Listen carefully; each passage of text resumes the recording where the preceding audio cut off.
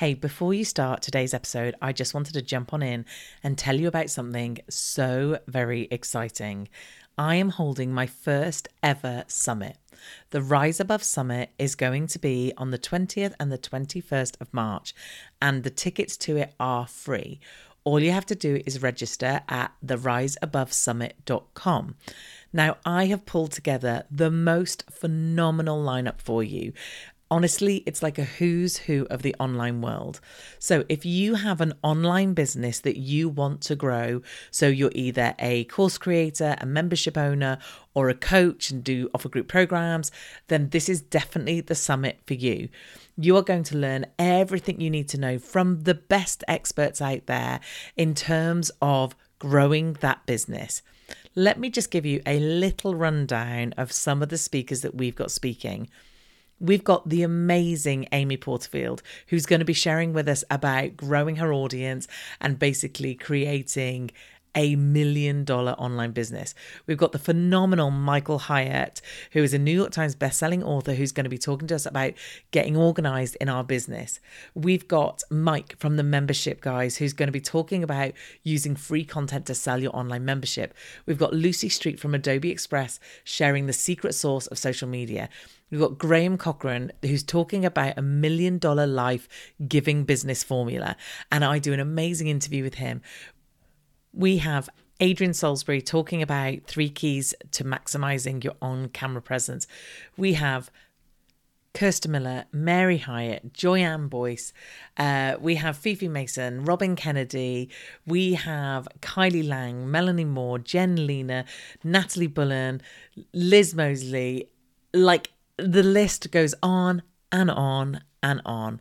We honestly have the most phenomenal people. We also have various different activities that you can take part in that go from meditation to tapping to doing marketing in 10 minutes. So we've got lots of fun things, and there's also competitions to get amazing swag. So go and check out theriseabovesummit.com. It will be linked in the show notes or wherever you're listening to this podcast. Go and find it in my social media. Get your free ticket. And after you get your free ticket, you will be given the opportunity to upgrade to our VIP pass. And our VIP pass means that you can watch any of these sessions whenever you want. Because the one thing about putting on such an amazing summit with such a big and amazing lineup is that we can't fit them all in 2 days. And in order to fit them in, we're doing tracks. So you will get to pick between 3 different speakers of which one to watch live. And unless you've got the VIP pass, you won't be able to watch the speakers that you've missed. So do check that out as well. It's honestly going to be amazing. I am so very excited about it, and I can't wait to see you there. That's why I always say the biggest myth is that, there's a certain type of company who's ready for PR and there's a certain type of company who's not. Because I'll tell you what, 90% of the people I work with are super bootstrapped, they're super early stage, and they don't have that many customers, but they have the long-term vision of saying that I'm here, I need to build credibility. And getting eyeballs is simply not enough. People need to believe that I am here because of my mission and my value, and nothing communicates that like getting a media feature. You cannot communicate that in an ad. You are listening to Your Dream Business Podcast, episode 240. You are listening to Your Dream Business Podcast, and I am your host, Teresa Heath-Waring. If you are a business owner who is striving to build a business and a life that you dream of on your own terms and doing something that you love, then this is the podcast for you. Each week, I will share with you business, marketing, and mindset tools and strategies that I have used to start and grow my own dream business, as well as the dream businesses of hundreds of business owners from around the world. So if you're ready, let's get started. A very warm welcome to this week's episode of the podcast. How are things? So this week, we have got the excellent Gloria Chow on the podcast. You know what? Just before I record the intro and outro, because I do it separately after the interview, I went back and just watched sort of some of the key points, and it was so good. I pretty much watched the entire thing again. Obviously, I can watch it because I record it, but, otherwise you'd listen to it, but it's so good. There's so much good stuff coming. And as I mentioned last week, PR is something that I've been doing a lot more of. And I think it's just different ways of looking at it as to why you would do PR. If you're a local business, then it can really help in terms of customers and getting you seen and getting you out there. But for someone like me whose audience is worldwide, then that's a bit trickier. So for me, it's more about credibility. So recently I've been featured in Authority magazine, on Yahoo Finance, on CBS, on Fox News, on an Australian news. I was interviewed for a TV thing. So the credibility of me being chosen to do those things is really awesome. So that's how I'm currently using it for me. And also it was a lot of PR around the book and writing the book and all that sort of stuff. So it is really good, but I don't want you to be put off thinking, you know, it's that kind of PR. She gives some really good practical things that you can do as a small business owner in order to get that PR and get that coverage. So, and what's really nice before I do intro is, because obviously when members of the club are in the club, I get to know them. One of the things that I love, and I do kind of fairly often, is if I think of a member in the club where actually their business might be a good example for, you know, this, or for whatever the subject is I'm interviewing someone about, I use businesses from the club as a sort of case study or as a test or as a, can you give me some advice about this? So what's really lovely is they get a bit of free advice from an expert, which is ace. And I have used one of the club members in this one in particular, who is a online cooking class creator. So we talk about her and how it would work for her business, which is really, really cool. If you are interested in joining the club and maybe getting, you know, featured on a podcast, then you can go to teresaheathwareing.com, the club. And if this is the first time of you hearing about the club, let me explain what it is. The Dream Business Club is an online business building membership and community for business owners who want to build a successful business that they love and give them the life they dream of. Now, what do I mean by a dream business? I don't mean someone else's idea of a dream business. I don't mean, you know, earning loads of money on a yacht, being a billionaire, unless you want to, of course. I'm talking about maybe you only want to work 3 days a week and earn more than an average full-time salary. Or you want to get the kids from school. Maybe you want a team and a big office and earn 7 figures. Maybe you just want to make a difference to the world and have a legacy to leave. So whatever your dream business is, it's about you and helping you. And I do this through teaching and inspiring and leading you. I do it through the Dream Business Growth Pathway, which is the only thing you will need in order to grow your business, because it talks about all the different aspects of your business, like social media and content and your email list and selling and your team and building a community. And I take you through each stage so that when you hit one stage, we take you to the next level. And when you hit that, we take you to the next level. So whatever stage you are in your business, we have got you. Also, as well as that, we have obviously the monthly mindset calls, coaching calls, live Q&As, inspired actions every week, challenges, so much good stuff. Oh, content hours, they're really good. The lovely Becky McAvoy does a content hour. So so much good stuff. So if you are interested in joining, come and head over to teresaheathwareing.com/the club. So let me introduce the lovely Gloria. She teaches early stage founders how to hack their own PR with her proprietary 3-step CPR pitching method. This method helps thousands of small business owners get over a combined 1 billion organic views in top tier outlets such as New York Times, Vogue, Fast Company, Forbes, and so much more. So she came up with this format herself and now teaches it around the world. I think you're really going to like this. She's got some great ideas for you. So without further ado, here's Gloria. So I am really looking forward to today's conversation with my lovely guest, Gloria Chow. Gloria, how are you doing? Hi, I'm so happy to be here. Super happy to have you. I was just chatting to Gloria, telling her that we don't have many people on talking about her subject. So I'm excited to dive in and get some great stuff for you guys. But before we do that, we always start the same way, which I'm sure my audience get bored of, but we do it anyway, where we ask you to introduce yourself to my audience and tell them how you got to do what you do today. Oh my God. If anyone is looking for a career change, this episode is for you. I actually used to be, it's the truth. I actually used to be in the government. I was a bureaucrat. I was a US diplomat. And then I made the switch to become an entrepreneur and small business PR coach. Wow, that is quite a switch. Yeah. So like there's some jobs that you think you're just probably born to do that type of job. And I would say that working in the government is one of those things. Like, try and explain to us how one day you're sat at your desk in the government and the next day you're like, oh no, I'm just going to throw all that away. I'm going to start something new. You know, what's so funny is when I had the, picture perfect job, I had a pension. I could go through the diplomatic line at the airport. I do miss that though, by the way. Oh, I bet. Everyone thought I was, living the best life, but it just was not aligned with me. And now for the first time in my life, I feel completely aligned. I'm doing things that I love. And I just wake up every morning feeling so enthused, energized. The reason why I got into the diplomatic service was I grew up in a bicultural, bilingual household. So I always was so interested in international relations.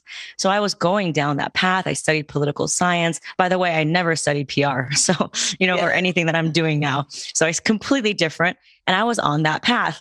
And I realized, that I kind of I really wanted to be creative. I wanted to take risks. I wanted to work with female entrepreneurs. I wanted to work with small businesses. And it just wasn't allowing me to have that kind of draw outside of the box kind of life. So I had to make the hard decision at age 30. I call it kind of like my midlife crisis, quarter life crisis.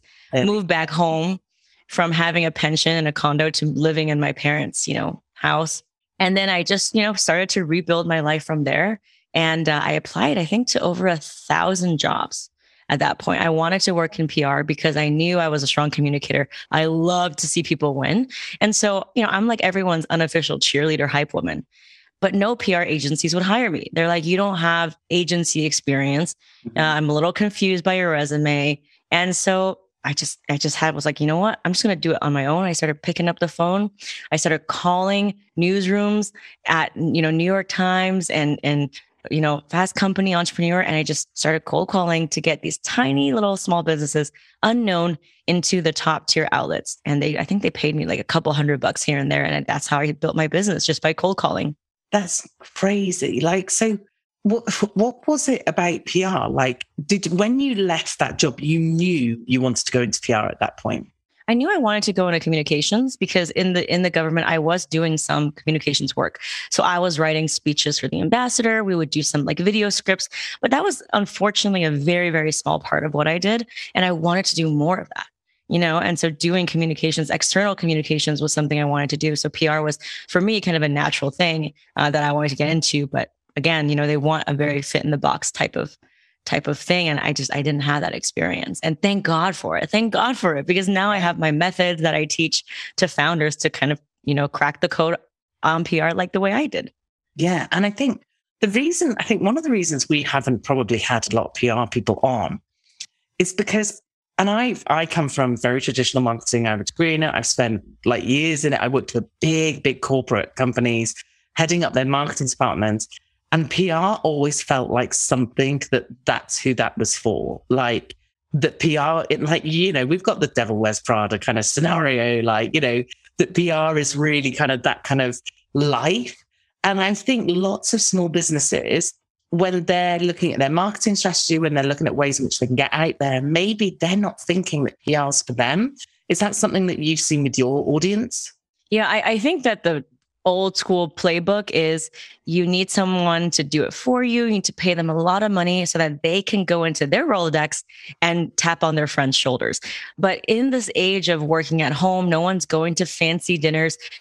Your chance of getting into that editor's inbox is anymore, right? Look at iOS, look at privacy blocks. How are you going to reach your audience? You just can't. You just can't keep feeding the beast of ads. So that's why I always say the biggest myth is that, there's a certain type of company who's ready for PR and there's a certain type of company who's not. Because I'll tell you what, 90% of the people I work with are super bootstrapped. They're super early stage and they don't have that many customers, but they have the long-term vision of saying that I'm here. I need to build credibility, and getting eyeballs is simply not enough. People need to believe that I am here because of my mission and my value, and nothing communicates that like getting a media feature. You cannot communicate that in an ad. Yeah, no, you're right. And it's that whole thing of when you put a post out saying you're great, that's one thing. When someone else puts a post out saying you're great, that is entirely different. And that's what PR is basically, isn't it? The credibility of someone else going, hey, listen to this person, or look at what this person's done. This is really, really good. So now I think there's some differences in PR in the sense of so we've had PR done of local stuff, But obviously now I serve across the world. Like I have customers from all over the world. The local stuff doesn't serve me anymore. So as much as I know, I could probably head to my local regional paper and say, hey, I did this cool thing. Do you want this story about it?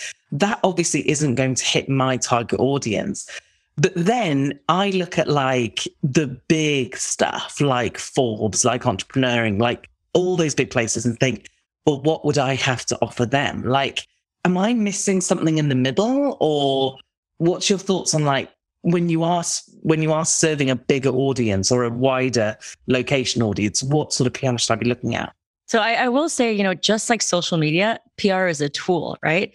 And I read somewhere that it takes 25 different touch points from when a customer meets you and gets to know your brand to when they are convinced that they buy. So I think of PR as a tool that shrinks those 25 touch points down to 3. Right. So that's the way you think about it. It doesn't mean that there's no room for social media. It doesn't mean that there's no room for ads. It just means that DMing people 5 hours a day is just not a sustainable model. It's just not. Yeah. So that's kind of a top down. Now, in terms of the media landscape, it's complex, right? So you have your top tier that maybe reaches 30, 100 million people.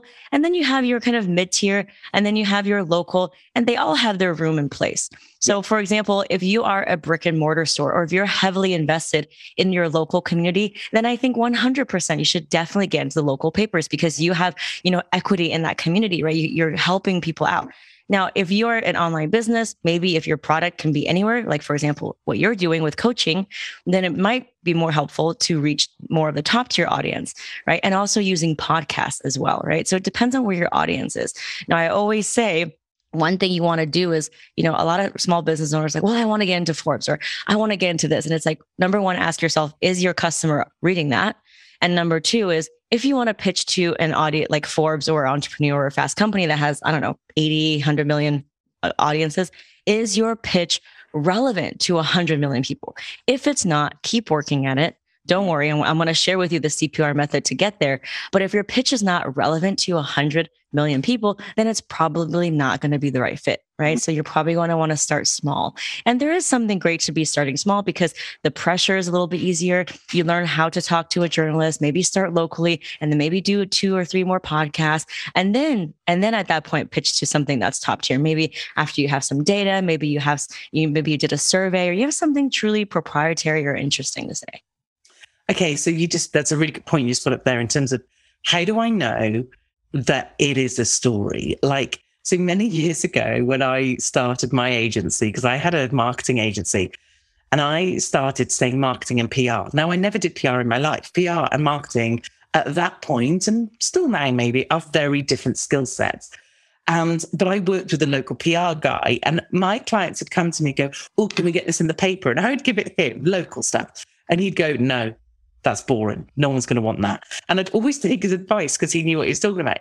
But how do we know what they want from us? What do they want to hear from us? What makes something interesting for them? Yeah, that makes me come to myth number 2. So the first myth is, you have to be at a certain place to be ready for PR. Like we know that that's not true. Number 2 is there are some companies who are newsworthy and some companies who are not. And that is simply not true. I have written pitches for bath towels, for candles, and for pediatricians. So, it doesn't really matter. Like there's always an angle. But the first thing that founders should think about is you need to step away from your product. You need to understand that you are not selling to the reporter. Okay, I'll repeat myself. You are not selling to the reporter. And the more you're trying to market to them, the more you're trying to speak to them like they're your customer, the more it's going to be rejected. And this is from years of cold calling because the reporter, if they're a legitimate journalist and not an influencer who wants a free product, they're there to communicate data points, insights. And it just means that the more you sell to them, the more they're like, honey, why don't you buy an ad? We have an entire ads department. Mm-hmm. So how can you work around that, right? You have to make sure your pitch is relevant. You have to make sure it's not about you. You have to make sure that the subject line is really tight and concise and doesn't have your name or your company. You have to understand the season that we live in now. So for example, right now, we're in Q4. It's all about gift guides, right? All about Black Friday shopping season. So if you make a product, right, instead of trying to sell why your product's so great, you might want to step away from it and say, here are the 3 gifting trends that I'm seeing for children under 5, right? And here are the 3 things. And then maybe one of them could be like your product. So so that's kind of how you work around. And obviously we can go into the CPR method that I came up with from years of calling, which can definitely help you write your pitch. Okay, so let's have that method. So when I started, so again, remember, I never worked at a PR agency. I don't know any publicists. I was never a part of the Cool Kids Club. So I had to just call the operator and try to see how that person could stay on the phone with me enough to get me to the intern, to the associate producer, to the producer. And from thousands of cold calls and thousands of emails, I started to pick up on patterns. When would an email be responded to? When would someone be like, okay, tell me more? And I realized that the pitches that got responded to have these 3 things in common. Are you ready? So it stands for CPR. So C stands for credibility. P stands for point of view. R stands for relevance. And I want your email pitch to have those 3 things. It can also be in a phone call, but usually it's in an email because no one's really going to call an editor. I do recommend everyone do it once though, because knowing how to cold call someone, I think you start to really build up that toughness that you need, right? So please do it. It's not nice. Not nice, but that's how I had to do it. So for example, CPR, so credibility is 1 sentence on why you're in a position to pitch. And again, it doesn't mean that you've had awards. It doesn't mean that you have $1 million product. It doesn't mean that you need many years in the industry. It could be as simple as, I am a single mom and I have, seen this firsthand, right? So maybe you make, I don't know, some kind of tactical tools for kids who have ADHD. I'm just going to, spitball here.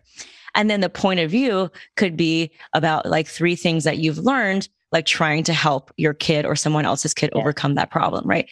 And then R means relevance. And it is the most important part of your pitch. It tells the editor it should be open now. It tells the editor it is not from 5 years ago and that it's as urgent to right now. So what are some of the relevance? For example, COVID, right? We're homeschooling, we're adapting, parental roles have been changed. The way we manage time has been changed. I don't care what industry you're in. The last 2 years have definitively changed everything about the way we operate. Yeah. Another reason you can think about relevance is if you work in a highly regulated industry, for example, healthcare, financial services, maybe there's some new policies or regulations. Maybe it's something about SBA loans, small business loans repayment. Maybe it's something around tax season. If you work in e-commerce, it might be about, again, like I said, like the seasonal holidays, Black Friday shopping trends, ends of year, things. If you work in skincare, it may be fall, winter skincare, eczema treatment. I mean, I could go on and on and on, but you want to have something relevant. Yeah, I love that. That's so good. So I like the credibility, not necessarily being, I am an award-winning, blah, blah, blah, blah, blah, blah, blah. It's like, the reason I know this is this, or the reason my experience is this. Then your point of view, is that always like, funnily enough, as we speak, I'm actually writing some articles potentially for Forbes, fingers crossed so I can get it into Forbes. And it is like a 3 thing. It's like my 3 points on this thing. Is it always best to structure it in that kind of way where it's broken up? Is that probably how you would do it?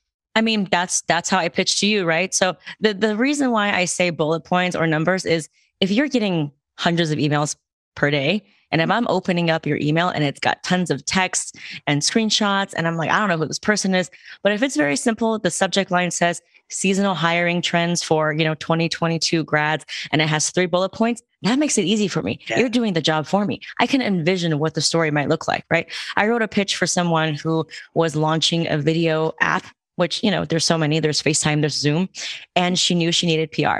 And so the pitch I wrote for her right around COVID, this was, I don't know, probably May of 2020, was, I am a career coach. There's so many of them in the marketplace, but I've noticed that these are 3 differences between like older job interviewees who are not familiar with video and the younger ones. So here are 3 tips to help you ace your first virtual interview. That pitch ended up getting her onto Fast Company, and she wasn't even launched at that point. That is crazy good. So good. So, and then obviously the urgency thing, I think that's so right. But then that made me think like, does that mean I've got to be up and on it all the time? Like, because now I'm sat here thinking, oh, there are so many things I could have done when COVID hit. But obviously we're way too late for that. So does that mean it's always got to be, you've got to be trying to find things that are happening right now? When I think about pitches, it's kind of like copywriting, right? There's no crystal ball. You got to test. But if I have limited hours of the day, I'm not going to write 50 pitches.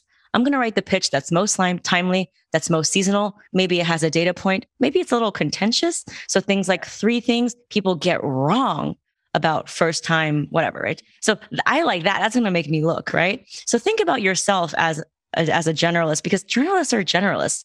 They're not people that are going to be doing the deep dive. So if you have data points, if you have a very simple survey, for example, you survey habits of people who work from home versus people who decide to go back into the office, and you kind of pull together that data, right? You can literally go on LinkedIn and be like, hey friends, $5 Starbucks card, answer this Google form, whatever. Like whatever kind of proprietary data you have, that's something that the journalist does not have. Automatically, it puts you in the spot of an expert. And here's another thing is, I want you to have a point of view and not be like, oh, everything's going well. Maybe this is interesting. No, your pitch needs to be strong. It needs to be confident, even if you don't feel confident yet, because they need to be convinced that you are a conduit of information, that you are familiar with your expertise, because they want to interview people who have points of view. All of the time I'm looking at my TV screen and I see these people and I don't know who they are, but because they have a very strong statement, I predict like we're going to go, have an implant in our brain in 5 years. And then they get interviewed on TV, right? There's no like legal repercussions. It's a prediction. And so that's another hack is, can you make some predictions about where things are going for your industry? Can you predict that maybe sustainable, like it used to be about sustainable fashion. Now it's going to be about circular fashion. Or, I just wrote a pitch yesterday for like a, tour group for Ireland. And instead of saying, here are 3 reasons you should visit Ireland, with the pitch I wrote was, here are 3 new trends in sustainable food travel. Right. And so like foraging, mushrooms, like that's one of them. And then we tied what they're offering to one of the 3 points. Nice.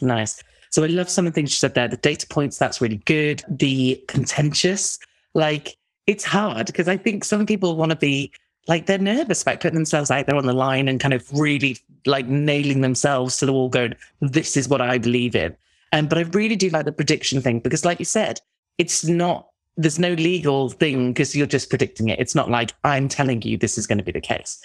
So I wrote a couple of questions down. So let's say I've put together a piece. I think this is really good. Are you writing it for them to put it straight in? Is that the aim? Or are you just pitching it? So I used to pitch, but now I realize like journalists don't want to talk to all these PR people because they're just going to say, let me get on the phone with the expert. So why are we adding friction? Why are we putting an extra layer? Mm-hmm. So the way I do PR now, and no one's really doing this, is, I write the pitch for you, right? In my starter pack, I have all the templates and then you can upgrade to work with me in one-on-one. I'm writing the pitch for you. You can send it out on a team@yourcompany.com email. You can delegate it to an intern, but that way you take control of your PR. You can have an email tracking software to see exactly when the email is being opened so that you know who's reading it. I mean, all of these tools, it allows you to have the power of an agency without having to break the bank. So that's how I've been doing my own PR. Like, for example, my assistant, she sends out like 10 podcast pitches for me per week so that, her KPI is getting me on a podcast per week, right? It's still the email that I'm writing, and she just writes it as if she was me. Yeah. And I've asked a lot of people like editors and journalists, and they're not impressed if they get someone that's like, I am pitching on behalf of so-and-so. It just, honestly, it just makes it a little bit more like annoying to me. Like I got a pitch the other day and it's like, I'm pitching on behalf of my father. I'm like, does your father not pitch for himself? Yeah. You don't have an email.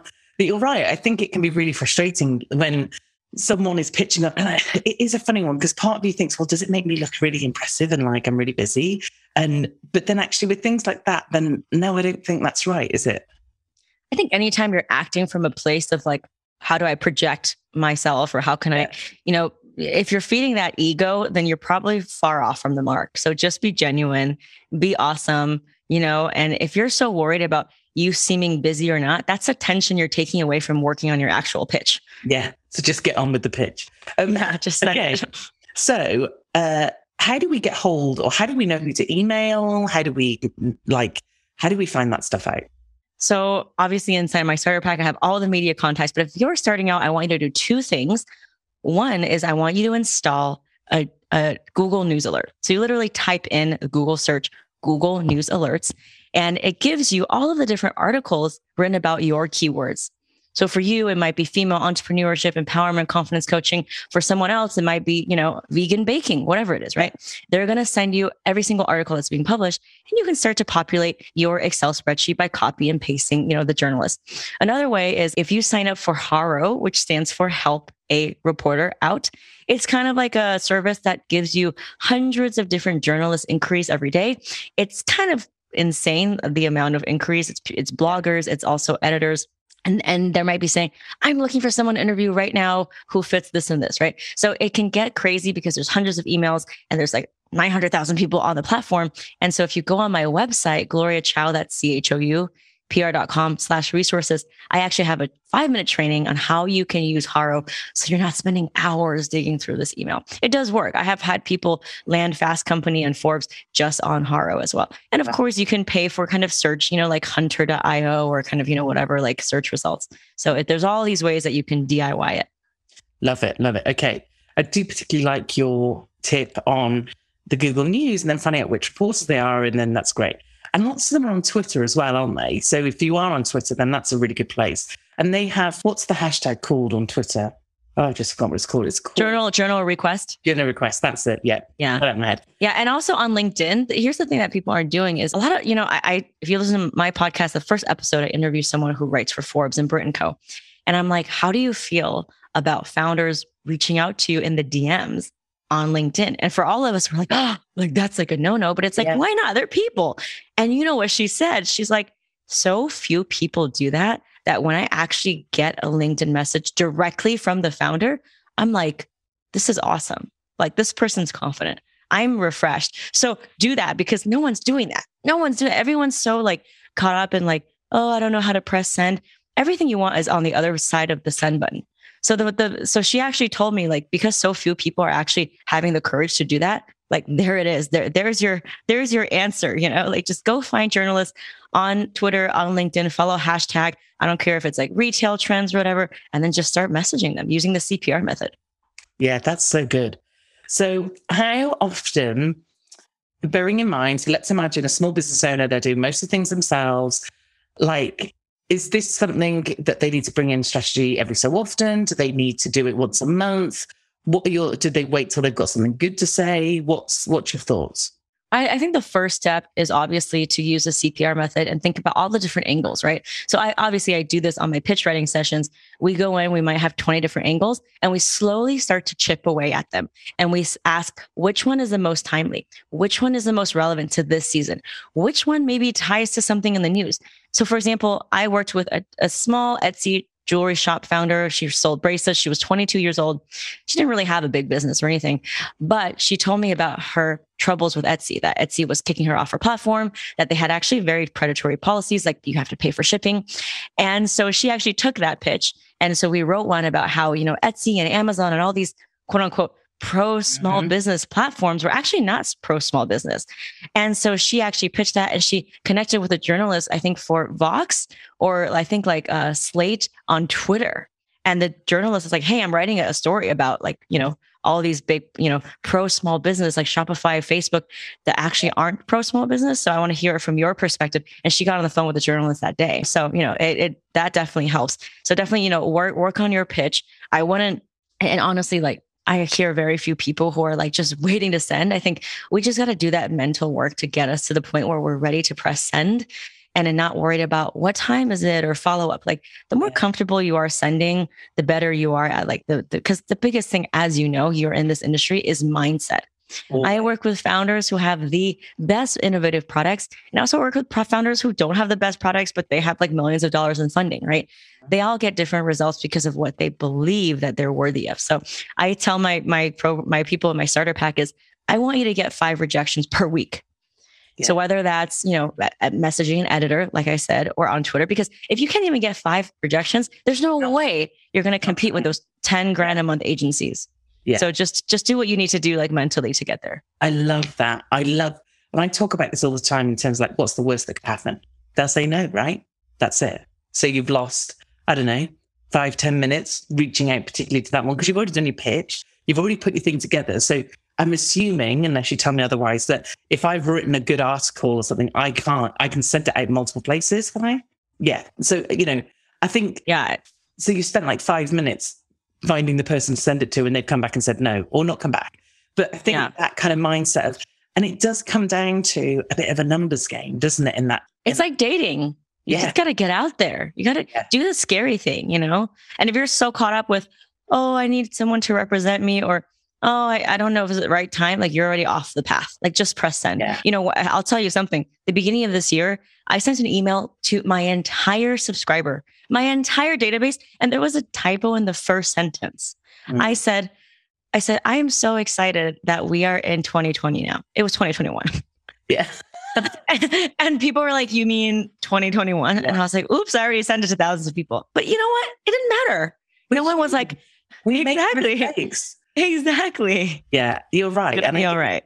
The fear is holding people back so much. Weirdly, that's what my article's about with Forbes. It's about like, you know, knowing how to do something is one thing. Like I know, you know, I have a degree in marketing. I've done marketing for a long time. When I started my own business, marketing myself, that was like another thing because of my mindset, because of the fear of what will people say? What if they don't agree with me? What if this? What if that? So you're right. Like, just do it, because if they say no, they say no. If they don't, brilliant. So I just had this thought as we record this, it's November, and one of my students does baking classes. She's really good at them. She teaches all sorts of different things, and I'm celiac, so I can't have gluten. And she's done a gluten-free baking class with me for bread, and it's amazing. Like, it's the best bread I've ever tried. And I'm in a gluten-free group, in a UK group. And at the moment, they're talking about like how all the supermarkets in the UK are really struggling with gluten-free food. They're just not, they don't seem to have it on the shelves. They're not like doing as much as they used to. And I'm just sat here listening to you, thinking about her, thinking about this scenario, thinking, surely there's an angle here for her to go, like, maybe why they should be baking it themselves, or like, what's your thoughts on that? Oh my God, so many. First of all, I'm not celiac, but my body does not like gluten either. So whatever this group is, a recipe, I'm an awful baker though. Like I once put easy bake cookies and I went to sleep and almost set the house on fire. He does it with you alongside on Zoom. You'll be fine.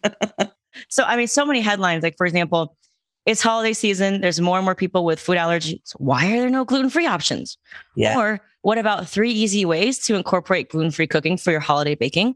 Or best recipes to make sure that you are, able to like satisfy all the different diet restrictions on your Christmas table. It could be something like, gluten-free baking gifts for like gifts, like actual baking gifts for like Christmas cookies or something like that. Or easy ways to incorporate gluten-free cooking with the items you already have. Or 3 things people get wrong about gluten-free cooking. 3 ways to make gluten-free cooking not taste like chalk. I mean, I'm just spitballing. Yeah, like so many of them. And you're right, like hooking up with that kind of, it's the holiday season. And this is the time, whereas someone with I can't eat it, like all the nice food comes out for Christmas, all the beautiful stuffing, all the lovely like canapé stuff. And of course, all of it I can't eat. And it's so frustrating. So of course, like I said, at the moment in this group, they are like, okay, I've just been to this supermarket and they've got this thing, it's gluten-free. Or I've just been here and I can't find anything. And it's like, if she could create like some nice canapés that someone gluten-free could eat, like brilliant. I love that. And one more thing is, not only is it relevant because you want to make sure everyone feels invited, but maybe there's a data point around people who don't test positive for celiac like me, but I can't eat gluten. I'm sure there are because so many people that I meet who are gluten-free are actually not celiac. It doesn't show up in their blood results, but they just don't eat gluten. So they feel uncomfortable telling them. So maybe it's something about that. So add the data point in there about how it's really common, and 2, how you can work around it to make everyone feel welcome at your Christmas table. Yeah, I love it. I love it. Gloria, you've been such a great guest. I've loved all these ideas. You know what happens when I have people onto the podcast? This is why I try so hard not to like overwhelm my audience, but I sit here thinking, I should totally be doing this. Why am I not doing this? This is got on my list. Why am I not pitching these things? And like I said, we are trying to like get into a couple of places at the moment because I'm co-authoring a book. And part of this thing is that we're doing some other bits around it. And, but that credibility of going, like, I'm a TEDx speaker. So the credibility of saying I'm a TEDx speaker is actually been phenomenal. Like, it's a really good selling point. So again, like anything of these things, and just like, I don't know about you, but being able to promote, look, I'm here. Look, someone's had me on their podcast. Look, this thing, like all of that is so good, isn't it? It is. And honestly, even if you feel like you don't have credibility, use your failure as credibility, because I'll tell you what, the moment I tell people I applied to over 1,000 jobs and couldn't get any, they immediately, their body relaxes. They feel like this is an authentic person I can relate to. This person has something to share. So like, it's not just about awards and accolades. Like, those are great, but also you want to be a real human being as well. Absolutely. I love it. And that is a perfect way to end it. What a great statement. So Gloria, we're obviously going to hook up to everything in our show notes, but where's your favorite place to hang out? Where can people come and say hi? Oh, thank you so much for having me. So I have a free Facebook group that I go live in every single Friday. It's called the Small Biz PR Facebook. And you can go there at getfeaturednow.com. I also have a free masterclass where I show you the exact pitch that we talked about that got into Fast Company, word for word and more, so that you can actually watch this class and start pitching right away. I have people in the DMs all the time. I watched your masterclass and I got my bed sheets into Canadian Vogue. Like, it happens. You can watch that class right now at gloriachoupierre.com/masterclass. Now it's CHOU, not CH, something. So CHOU, gloriachoupierre.com/masterclass. And we will link up to that in the show notes. So wherever you are, look for the show notes. It's in there. Gloria, thank you so, so much. It's been a pleasure having you on. There we go. That was the lovely Gloria. So many good ideas. And I loved the kind of case study we looked at the end with the lovely Huntington House kitchen. So if you want access to anything we talked about in today's show, then please head over to the show notes, which you'll find at teresaheathwareing.com/240, as in numbers, not words. And you'll find all the links there. Also, don't forget to check out the club at teresaheathwareing.com/the club. Okay, I will be back next week for a solo episode. I will see you then. Thank you so much for listening to Your Dream Business podcast. And if you loved this episode, then please feel free to go and share it on your social media or head over to iTunes and give me a review. I would be so very grateful.